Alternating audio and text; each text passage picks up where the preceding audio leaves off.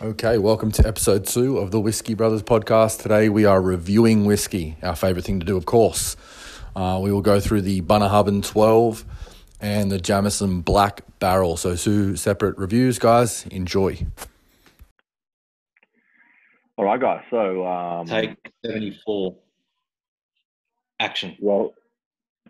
Welcome back to Whisky Brothers. We are doing a review. So this is our first review that we're doing that we're not actually side by side.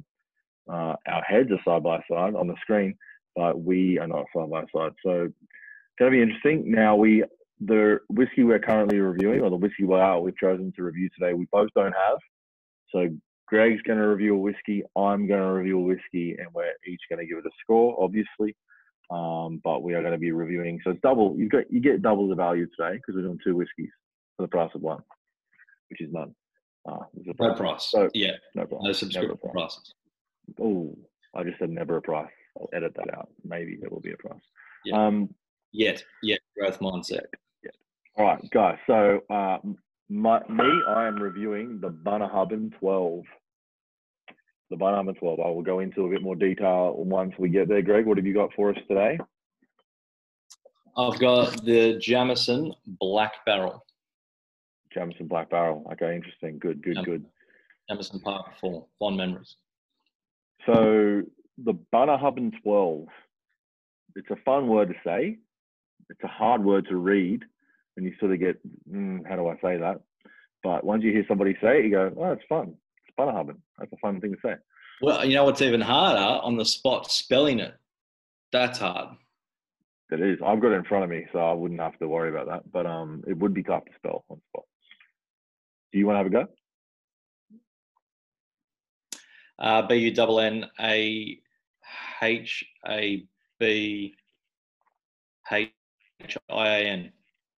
Or AIN. AIN, yeah.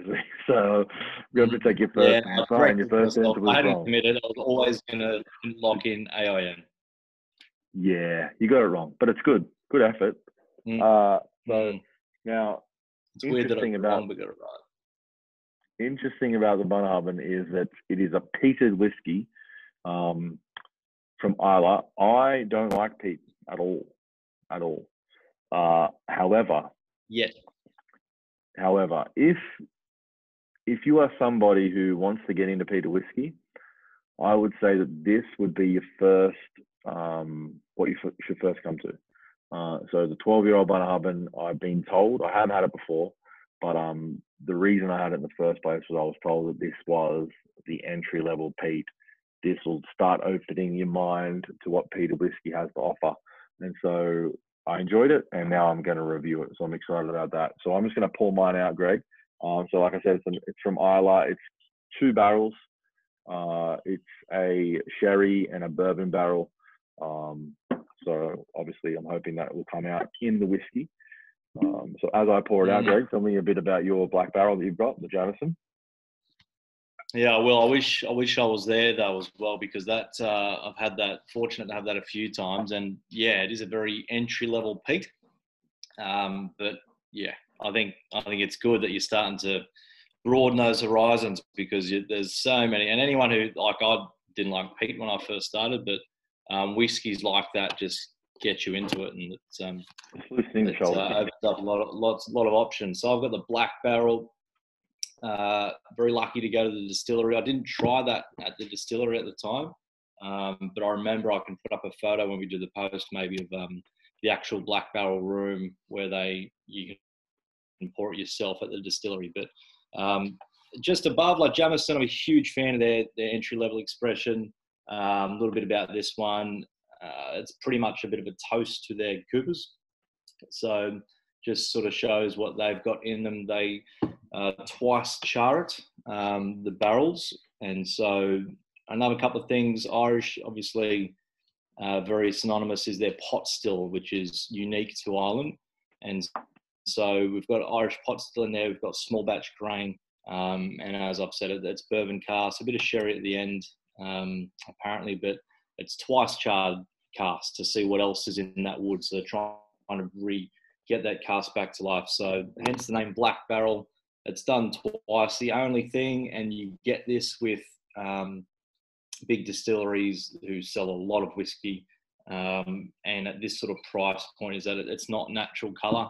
So there's colouring added, which I'm not huge on, but I understand it. It's for marketing, it's for aesthetics. The E150A, I think it is, whatever the colouring is, that caramel, just so there's a consistent colour. But I'd love this to be natural colour, but it wouldn't be consistent because no cask is exactly the same. But you've got to live with that at this price point. And I've had a little tipple, but I'm looking forward to reviewing this one.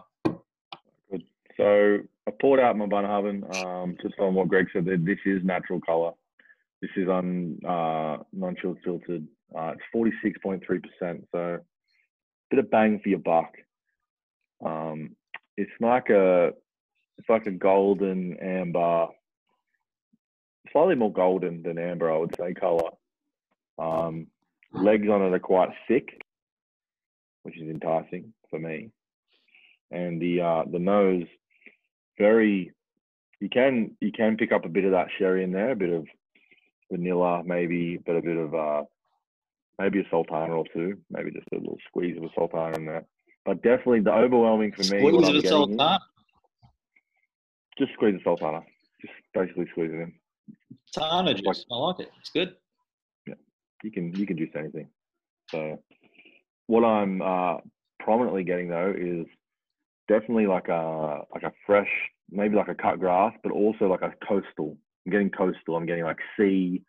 I'm at the beach, but I'm at the beach, not like a Sydney beach. I'm at like an English, Scottish, surprisingly, beach with some sandfire. I'm picturing green, seaweedy, coastal area. Cold day. When I smell this, it's a cold day at the beach. It's a windy day. It's wafting. It's not a hot baker like it is at Bondi Beach. If you understand what I'm trying to say. You're camping by the beach. You've got Tanas at the go, juicing them away, and you're in Scotland. I'm in Scotland. Smells bloody great. On a windy, frosty day at the beach. What do you got? What's your smell? Well, colouring and legs first. The colouring, it's quite dark. It's what people want to see in a whiskey, I guess. That real nice sort of caramel colour. It's going to be very difficult. I'll try and roll it around slowly in the glass. Any chance you can see the legs? Absolutely not. But if you were to see the legs, I'm looking at them. They're very, it's very thick and they're slow running. It looks like if you use oil. So it might not mean heaps, and it's only 40%, mind you, but what I generally take from that is that's how I expect it to feel in my mouth. So I expect it to be oily, and so the longer it takes to like drain down, it's not fast running. That some really simple whiskies, it's sort of a flash in the pan in terms of the finish at the end. So I've had it before, but regardless, if you see that, you're expecting it to be similar mouthfeel. So it's going to stay with you for a while. It's going to be quite a medium to long finish straight away, just based on the length of time the legs are taking. On the nose, I've got some pretty. It's quite spicy because it's been twice charred the barrels, but it's also pot still, right? Pot still's going to be spicy usually. Big time, yeah. And so small batch grain, so it's almost like a bourbon sort of smell, which start drinking a fair few American whiskies. It's pretty similar to that, as you mentioned, for that reason. I've got a lot of toffee. Again, I've still got banana, vanilla. Maybe, you know what? I'm going to combine them. Banana and toffee. I've got banoffee. I've got bloody banoffee pie. That's what I've got. Right. Yeah. So you're on the coastal island of Scotland. I've got and you're camping and you're getting a sea spray. I've got afternoon tea.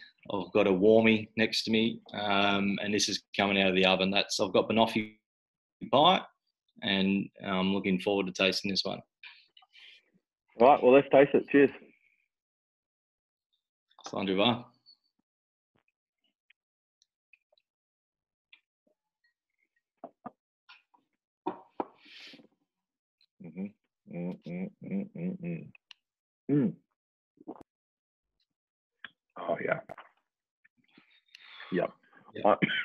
Well, So again, for me, I'll go. It's quite that that spicy, that grain, sort of almost like a bourbon flavour, but it's straight up spice, and you've got like I guess because of I've got spice and rice pudding. That's there. It's exceptionally creamy. It's like a creamy rice pudding. It's musty, I guess, sort of that old oak sort of flavour, and late you've got that nutty flavour coming through. Very different to their standard expression. So yeah, I had it previously, but that's good. I'll get to the finish. You go. How's that going now? oh, delicious. So as soon as it hits the mouth, you're at the beach. You're still at that cold, wet, Scottish, windy beach. Very seaweed flavour, which I guess is that peat coming through. It's very the finish is pretty long, to be honest, and it's but that initial peat flavour, sea flavour disappears, and you're left with a really creamy vanilla nut cashew. Actually, as you were talking there, I was thinking I'm tasting a nut, and I really was trying to narrow it down. It's definitely not a peanut. It wasn't a macadamia nut, and I went with a cashew. It's a cashew, so it's a cashew ice cream finish, which is very pleasant. I've never had cashew ice cream. Yeah, thank you. This is so. Like I said, I'm not a peat drinker, but this is this is a good one. This is a great one, actually. Yeah. So just had another sipsy there. That finish, the spice stays with you, and flavors keep coming out. But as I'd sort of hoped for, based on the way it ran down the glass, the legs there, but it stays with you. It's very oily. It's a really significant mouth feel. It's quite creamy. Flavors keep coming up, but it sort of makes us salivating. Like you want to drink a little bit more of it. The spice hangs around. The spice leaves before the mouthfeel does. The mouthfeel stays there, and it sticks with you for a fair while. So I'm very impressed with it. I love Jameson. When I visited the Bow Street Distillery, I've got a little soft spot for it, but it's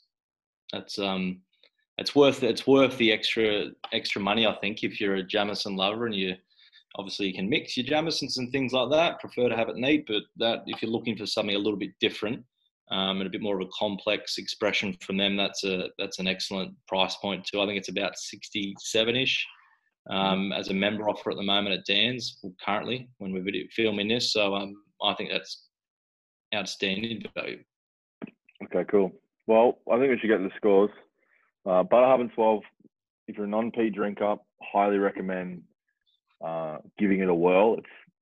It's not like anything you've had in terms of if you've tried like a big Lafroig or even like a Ardbeg or a Lagavulin, anything like that, where it can be quite full on. It's not like that. It's sort of more like a Lafroig, I would say, but it's like a very tampered down. You can still get the peat, but it's very subtle, and it's actually quite enjoyable because that's like what you get on the nose and initially on the palate, but then it goes away and you're left with this cashew, like I told you, cashew cream, long finish. I can still taste them in my mouth right now as I'm talking. So very, very delicious. Bunnahabhain 12 for me is going to get an 8.2. Pretty solid score. Definitely worth having a go at. Big time. And for a non-peat drinker, an 8.2 is indicative of how classy that whiskey is. Very approachable peat start for people. Irish whiskey, triple distilled, twice charred. It's an 8.1. Very simple. Score from me, 8.1. It deserves it. It's got it. If you can go out and grab it, I think it's very good. Yeah, excellent whiskey. 8.1 for something that's currently $67 is stop what you're doing and order it online immediately. Oh, big time. Like, again, there's little things that you get for that price point. You get, it's not naturally colored. It's not natural color. There's coloring added to it, but those little things don't matter. If you go in 8-1 at that price, yeah, there's enough complexity there. Very enjoyable. All right, cool. All right, guys. Whiskey review done. Hope to see you all soon.